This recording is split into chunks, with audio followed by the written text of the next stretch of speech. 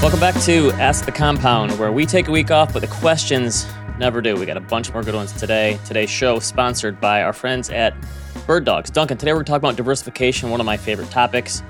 I like the diversification that Bird Dogs can apply. I was waiting to see what you were going to do with that.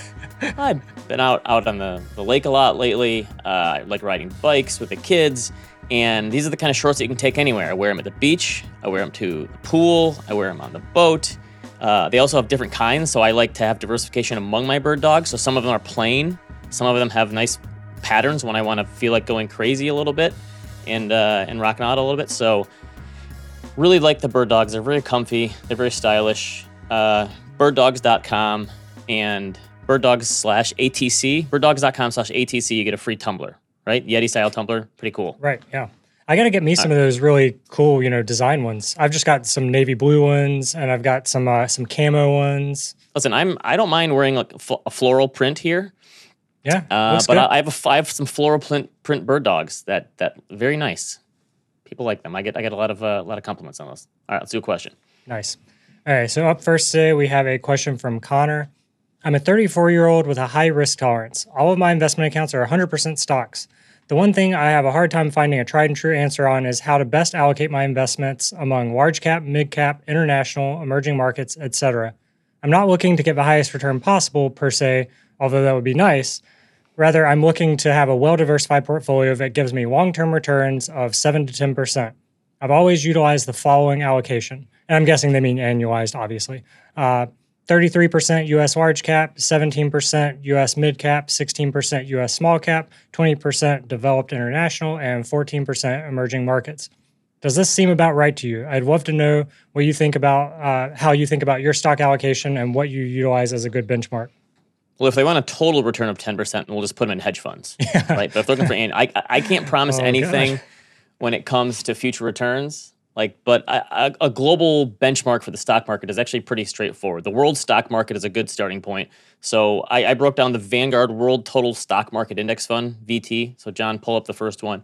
This is just the breakdown between geographies. So United States is roughly 60%. International developed markets is like a third.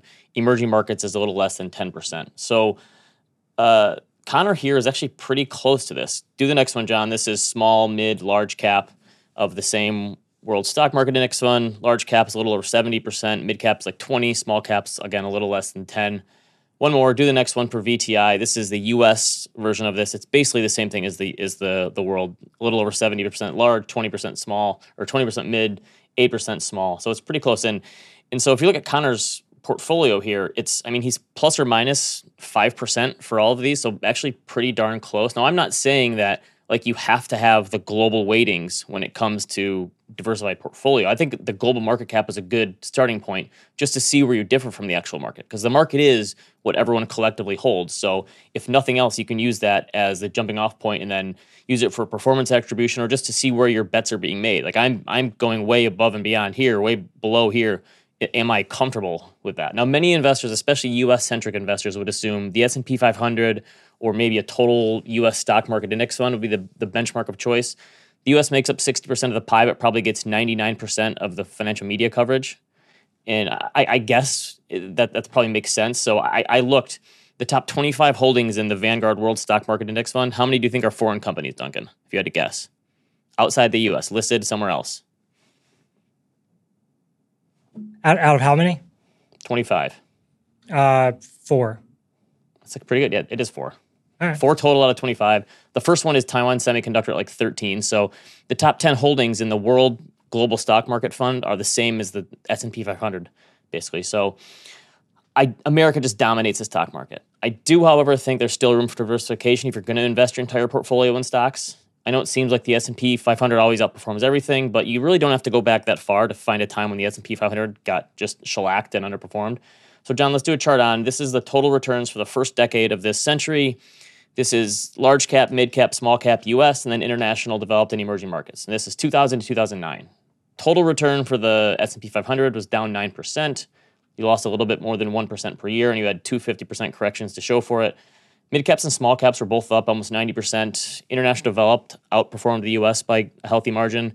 And then emerging markets just knocked it out of the park.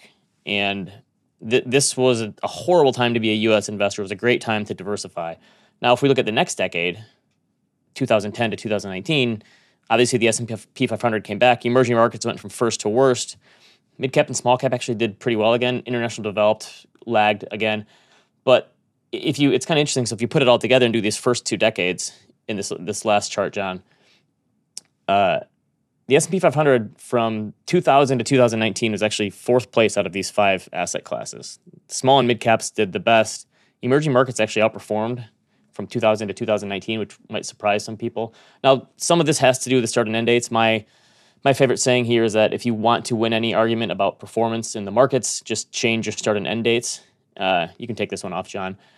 So I could change the start and end date and show that the S&P did better in these different periods. But maybe that's my point, is that you just never know when certain asset classes or markets or geographies or market caps are going to outperform, or when they're going to knock the cover off the ball or shirk out or whatever. So that's why I think diversification is important, even if you're going to be all in the stocks. And I think, if you get to the point where you're thinking, should I do 2% more here or 3% less here? I think you've probably already won the game in terms of asset allocation. As long as you can stick with it, you're fine. But it seems like Connor is on the right track here.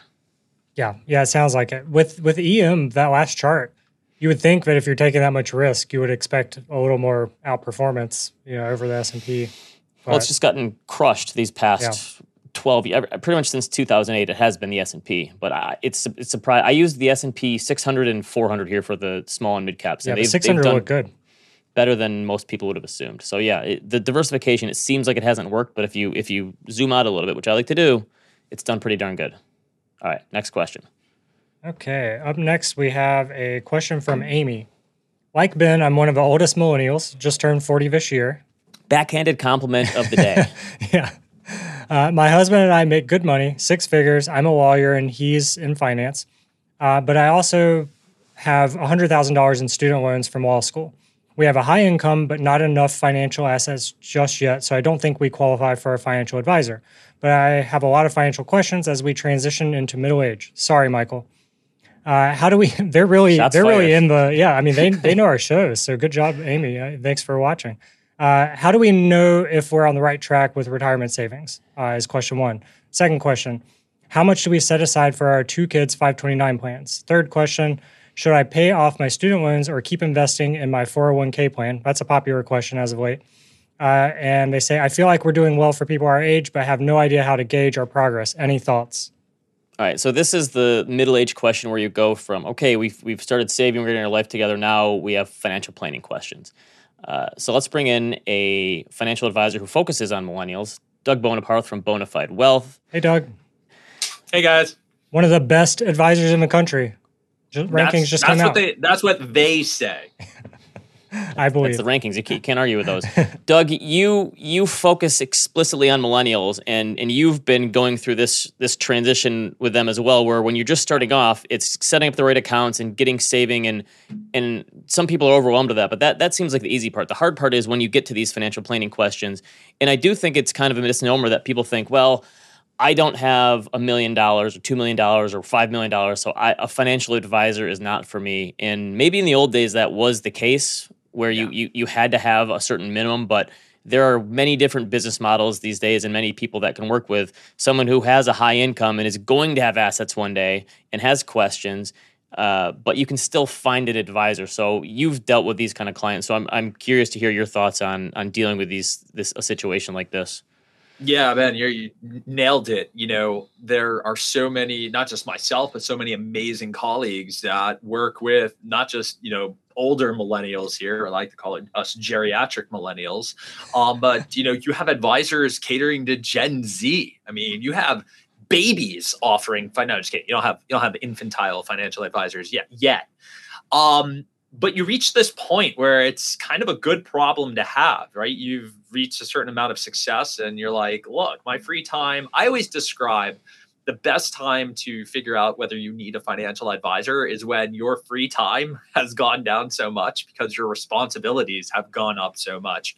you have a couple kids, you're balancing your career, you're knocking 40, you're entering peak earning year. So you're super, super busy, stretched thin in almost every part of your life. And it does suck to think that, you don't have access to a qualified professional simply because you don't have enough money for them to manage. Let's throw that out the window right now. As I just said, there are lots of qualified professionals to help you here. And I think your point that you make is good about being stretched.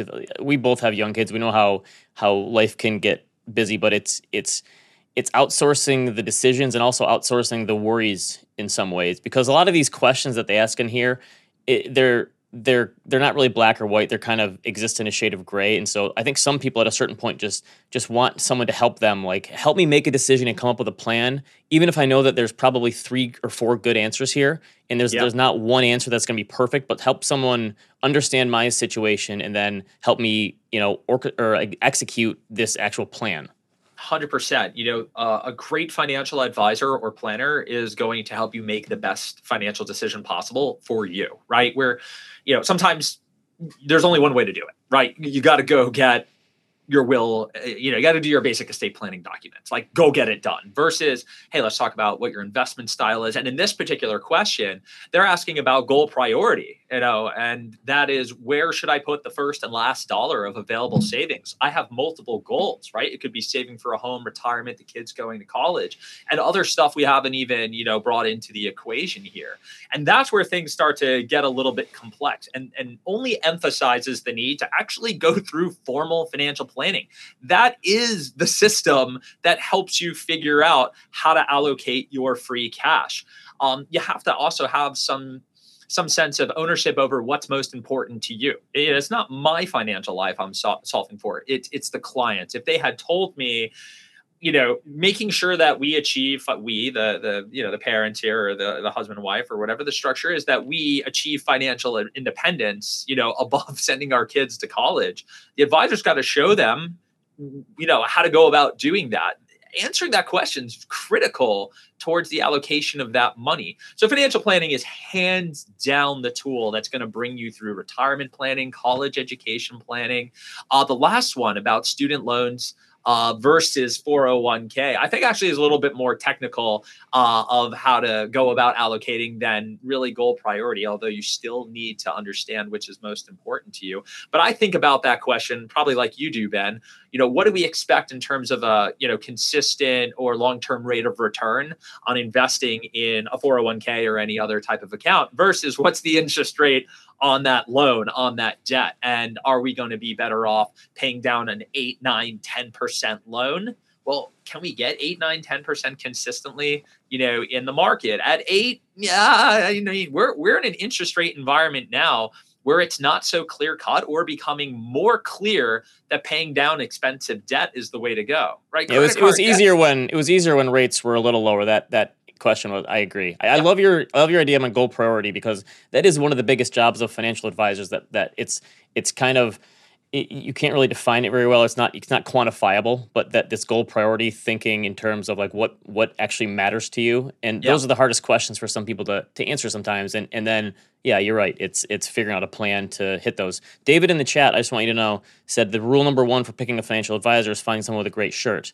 And before we got on here, Doug informed us that these are called camper shirts, which I didn't know. So now you learned something. I thought I was the GQ expert here, but Doug is schooling us on fashion. We are rocking camper T-shirts, apparently. You're the Rihls fashion expert, but yeah, I guess maybe you will receive my consulting invoice in the mail shortly. Yeah. All right. Let's do another question. Okay. Up next, we have a question from Adam. How do you factor in RSUs for budgeting? And RSU stands for Restricted Stock Unit. You're getting them, Duncan. Yeah. We don't count them at all in our budget, and it looks much tighter than reality. Should we? Either way, what is a good budget scheme for someone in a very high income bracket? The 50, 30, 20 needs, wants, savings isn't working for us, particularly on things that aren't automated or fixed, like mortgages. What's a reasonable clothing budget or vacation budget?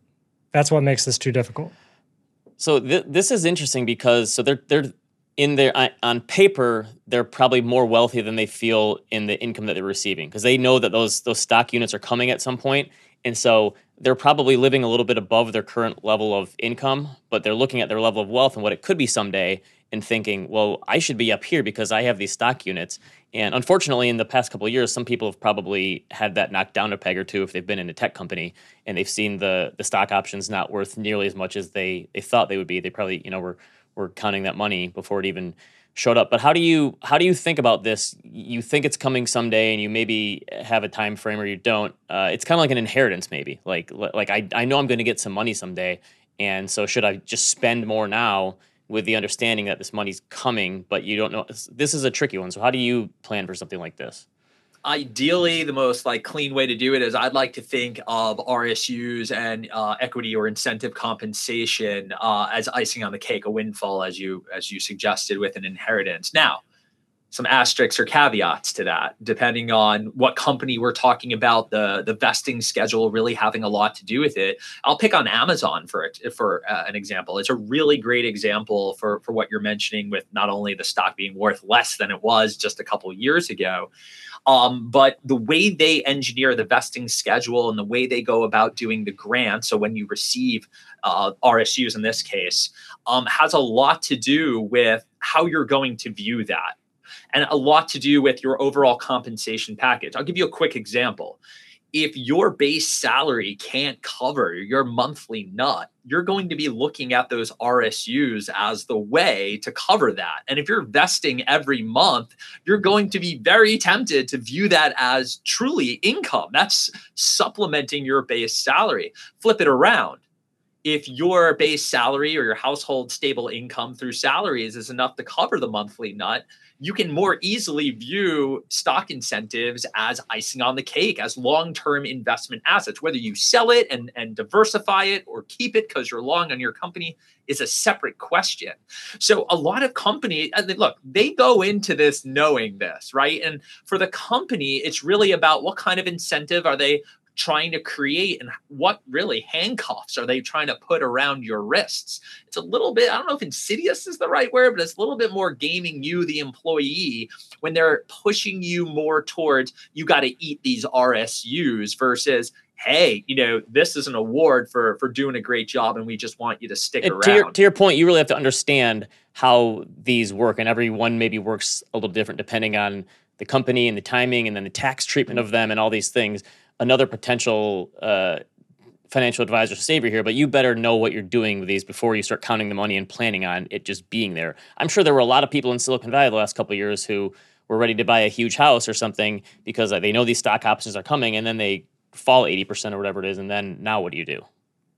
Exactly. Our good friend Morgan Housel wrote a piece the other week called Expectation Debt, specifically around this topic, where, you see the price of that stock in the form of RSUs or performance-based or options go up. You're wealthy on paper, but you now got to repay that debt. There's a debt there, and that's the reversion to the mean. The fact that, you need to plan for the fact that you are not going to be as wealthy as you are at that moment. And if you build your life around that, you buy a house that's large and now commands that you pay a larger mortgage than you thought because you felt rich at the moment.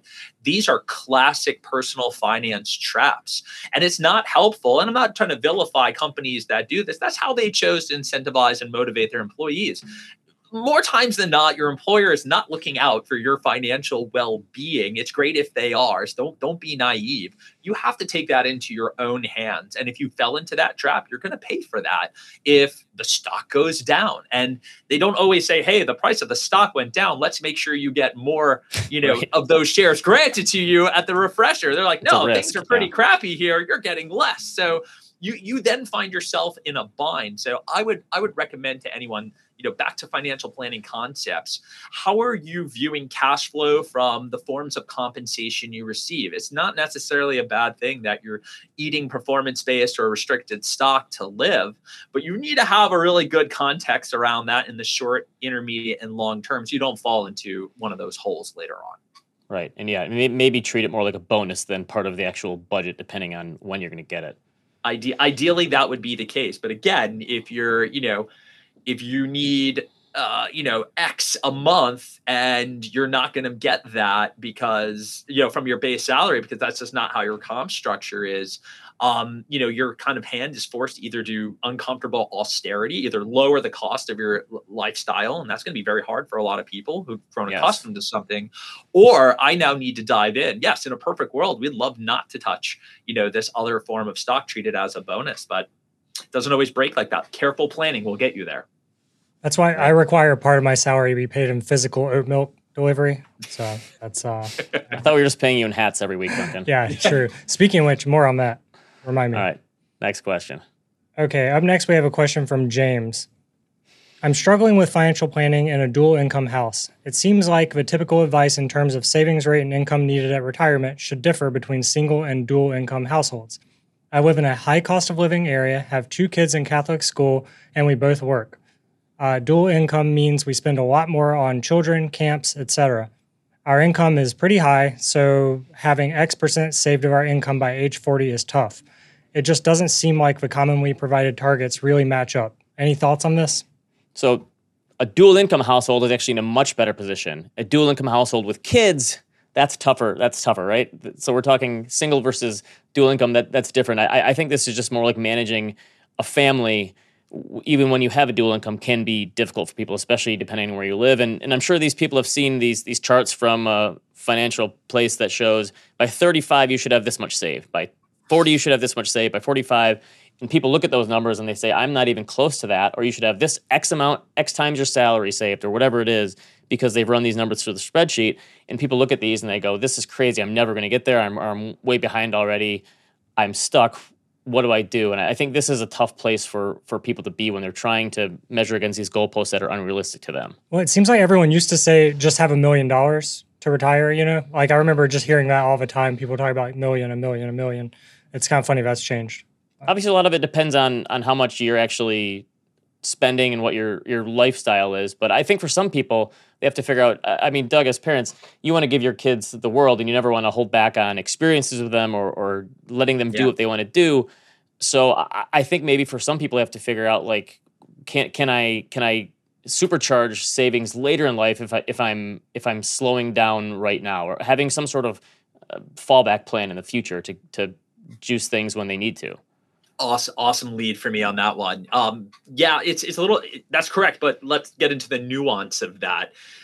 This question is posed by what I would argue are, highly performing or, 2 professionals that are striving to continue to grow in their careers. And when you think about career growth, and by the way, career growth and expanding the top line is just one of those conversations in personal finance that doesn't get talked about enough, because you talk about those rules of thumbs, you start to treat this as a linear system, right? Nothing in personal finance, the markets, the economy is linear. It just doesn't work like that. And that's when things start to become oversimplified. So to your point, it is tough. It is very tough in planning to say, okay, we're doing great. We're making all this money. You can't go back on certain, you send your kids to camp. You're then next year and they love it. You're not sending them to camp the next year. Like, you're locked into that. Like, there's just things you can't walk back in this type of environment. I just got sent pictures from my wife today. The kids are at some outdoor camp and they're both riding a horse, ear to ear smile. And there's no way they're going to have to go there every year now. Yeah, there you go. And you're committed to X thousands of dollars every year for the next 8 years. And we just took our daughter to, a rookie day at a camp. It's like, great, and this is going to be the greatest gift that we could give her. Truly, it is a magnificent life-defining gift that equates to an economic function of our household. And this type of stuff is what is in this question. So let's talk about the thing that's not said is, how are they thinking about the trajectory of their careers? I would hope that most people hustling in careers that first provide for upward mobility and income are doing that. And that could be a dangerous or tricky game to play, saying like, look, I'm going to give them this now, or I'm going to choose. Like, this is the active choice to remain this comfortable, and it comes at this cost, but I'm going to bet on myself and my career in order to get there. And the thing you got to be mindful of, the lifestyle creep, right? That when you do elevate your income and you now are back in the position of being able to super save, how quickly will that go away based on the decisions that you are going to make? And then factor in that life's fickle, not linear. You could lose a job, there's great, or you could find yourself moving across the country for a great opportunity and making even more money. People don't just sit in one spot. I, in my own career, have gone from, cool, look, we're maxing out 401ks and savings and all this stuff, the 529 plans. Well, the firm's got to grow again. We have to make investment in the business. And this is coming from the entrepreneurial side, not just the, well, I want to send my kids to camp side, or we really do need this vacation because if we don't take it, we are going to burn out and become unproductive at our jobs. And that's a risk we're not willing. Whoever thought taking a nice vacation would actually equate to ensuring that you're able to consider or continue growing your income. The other thing is, you're probably going to have to, there's always trade-offs with this. And if your kids are going to be, and family is going to be your number one priority, or one of them, then somewhere else is going to have to be cut back, right? It's going to have to be fancy restaurants, or your trips aren't going to have to be as nice, or something. So unfortunately, something has to give. If you're living in a high cost of living area, maybe you don't have as much transportation, you don't have cars, or there's some way you have to give up something, unfortunately. I think that's part of it, is prioritizing and giving up on something. And that's your point of lifestyle creep. If you want to have it all, and you look around and you say, I'm getting nowhere, then something has to give there. Absolutely. For folks that can't increase their top line, this is extraordinarily relevant. You definitely then need to focus on the bottom line. Not everyone has even the ability to go out. It's so cliche at this point to be like, go get a side hustle. It's like, I'm working 70 hours a week. This is what I'm going to make. There's no opportunity for that. So Ben, to your point, maybe you didn't need that extra roll when you went out with dinner. Does that add up? Do the smaller things add up? Yeah, everything adds up. But when you don't have that ability to increase your top line, you have to get super critical about the expenses and all of that. But I agree with you that the personal finance blind spot has always been making more money. And for a lot of people, that's the key. You just have to figure out a way to then continue saving a percentage of it and not just spending the whole thing if and when you do get to the point you do make more money. I like doing a ratio here. I tell my clients, like, hey, cool, you got that bonus or you got that raise. I'm okay with you increasing lifestyle. Just make it 1 to 5 of lifestyle to savings, or 1 to 10, or whatever it is. Right. If you up that kind of mentality, you're going to save more, and you're going to enjoy life a little bit more too. When you spend every dollar, on that you made more on a vacation, you're definitely not getting anywhere. Right. All right. We got one more question. Okay. Up next, we have a question from Zach. I work in investment banking and have a comfortable comp package, given my current lifestyle. However, I struggle with what I should do as it relates to my savings, excluding 401k. I'm looking to purchase my first home within the next 2 years, but I'm looking for guidance on the split between a high-yield savings account and my brokerage account. I currently have about $30,000 in the savings account and the same in brokerage. Should I just take 20% from each paycheck and put it directly into the brokerage since I have a cushion in the savings account, or continue to split between the savings and brokerage? So this is like a bucketing thing where if you think about it, all your money is in one bucket. You have all this money, but you have different strategies depending on the time horizon for it. So obviously this person's saying, I know the 401k, I can't touch that for decades, or I won't. But I have this other money where I have a goal that's coming up, in a fairly short period of time, and I want to buy a house. How do I allocate my cash savings? I think this one's probably easier than it was a few years ago because we actually finally have some short-term yield you can put it in. This is one of the questions we got more than any other from people for years, is like, I'm saving for a house or I'm saving for a wedding. Where do I put it? Because interest rates are zero. Now that they're not zero anymore, it's a little easier. And so I don't know if they're asking if they should have some money in the stock market because they're going to be spending in 2 years. But I think with a goal that short term, the stock market is always very risky in the short term. And especially for something as important as a house, risking it in the stock market, I think is almost just too big of a risk. I don't know what your rule of thumb is for something like this, whether it's 2 years, 3 years, 5 years, something like that. But I think you have to have some sort of rule of thumb where you say the stock market in a short period of time, even though it goes up most of the time, is too risky for a goal that's this important. Yeah, it'd be quite the hot take to go against that, wisdom right there. And I would argue even not only do I agree, but, I would go back to the comment about when interest rates were low and you got nothing. I would still favor that, and the safety of it, right? Yeah. Yeah. The bottom line is there is no reward attractive enough in that short period of time to justify the risk that you would need to take in order, to when it comes to needing that money. So whether interest rates are at 1% or you could get 5% in your money market fund. The goal is cash here. In some cases, you really do need to know yourself and your own risk tolerance. So let's use like real terms on that. Okay, you're saving for a home and you make an extra $5,000 because you decided to invest a good portion of that. You're going to do what Warren Buffett says, put it in the S&P 500, bet on America. You got an extra $5,000 to your name here. That's not going to do much other than maybe defray closing costs or, a nice sofa in the house. Yeah, fantastic. But what if you lost 5 or 10? You're going to kick yourself, right? What if that's the difference of you closing or not? Well, first of all, if that's the difference of you closing, you probably did poor planning. But to your point, if you gaining the closing costs, that's great. But if you lose the closing costs, that's going to hurt way more. The downside is way bigger than the upside, even for the same amount of money. Exactly. It's disproportionate, the downside than it is to the upside. So my rule of thumb is 0 to 4 years. You can go with cash risk-free. I think it's great that, for the first time since 2007, Ben, you and I remember, when you could get some yield on some stuff. Folks younger than us, this is their first rodeo and actually being outside of a 0 interest rate environment. So it looks cool. And there's a whole lot of stuff we could talk about on that. But yeah, it's cash. Forego the brokerage. We could talk about, a small allocation to fixed income and whether there's an opportunity there. But the bottom line is they could lose value too.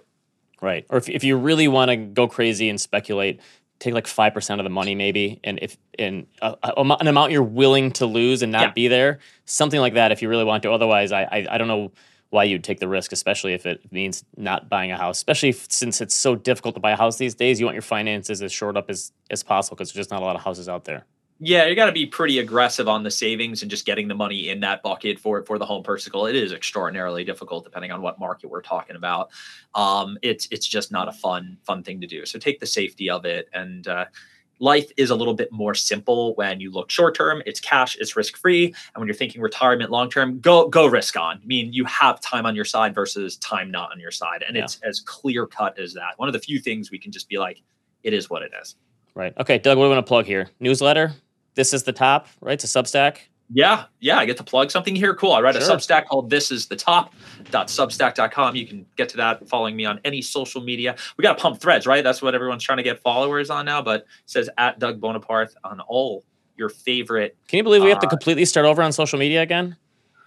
Not if you're like a massive influencer and celebrity. They gave you that.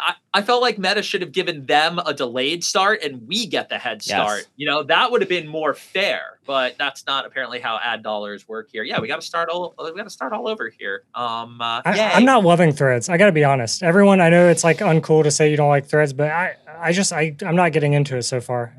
Maybe I'm just too used to Twitter. I have no choice. My general counsel and head of business development, AKA my wife, is get on there, go do it. It is another avenue. You take the Gary Vee approach of like, it's not Twitter or threads, it's Twitter and threads. It's like, great. I have diversification, Duncan.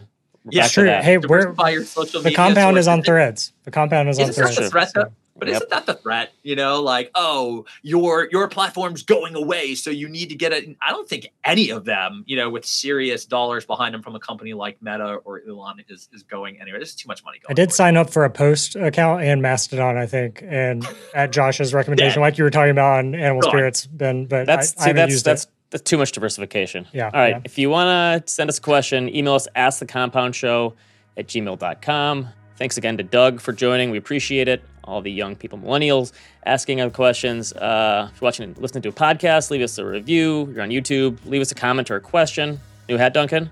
New hat. Dropping in the shop, idon'tshop.com tomorrow at noon. This hat. I was supposed to be wearing it on the show. I forgot. Okay. So, yeah. Thanks again to Bird Dogs, and we will see you next time. For listening to Ask the Compound. All opinions expressed by Ben Carlson, Duncan Hill, and any of their guests are solely their own opinions and do not reflect the opinion of Ritholtz Wealth Management. This podcast is for informational purposes only and should not be relied upon for any investment decisions. Clients of Ritholtz Wealth Management may maintain positions in the securities discussed in this podcast.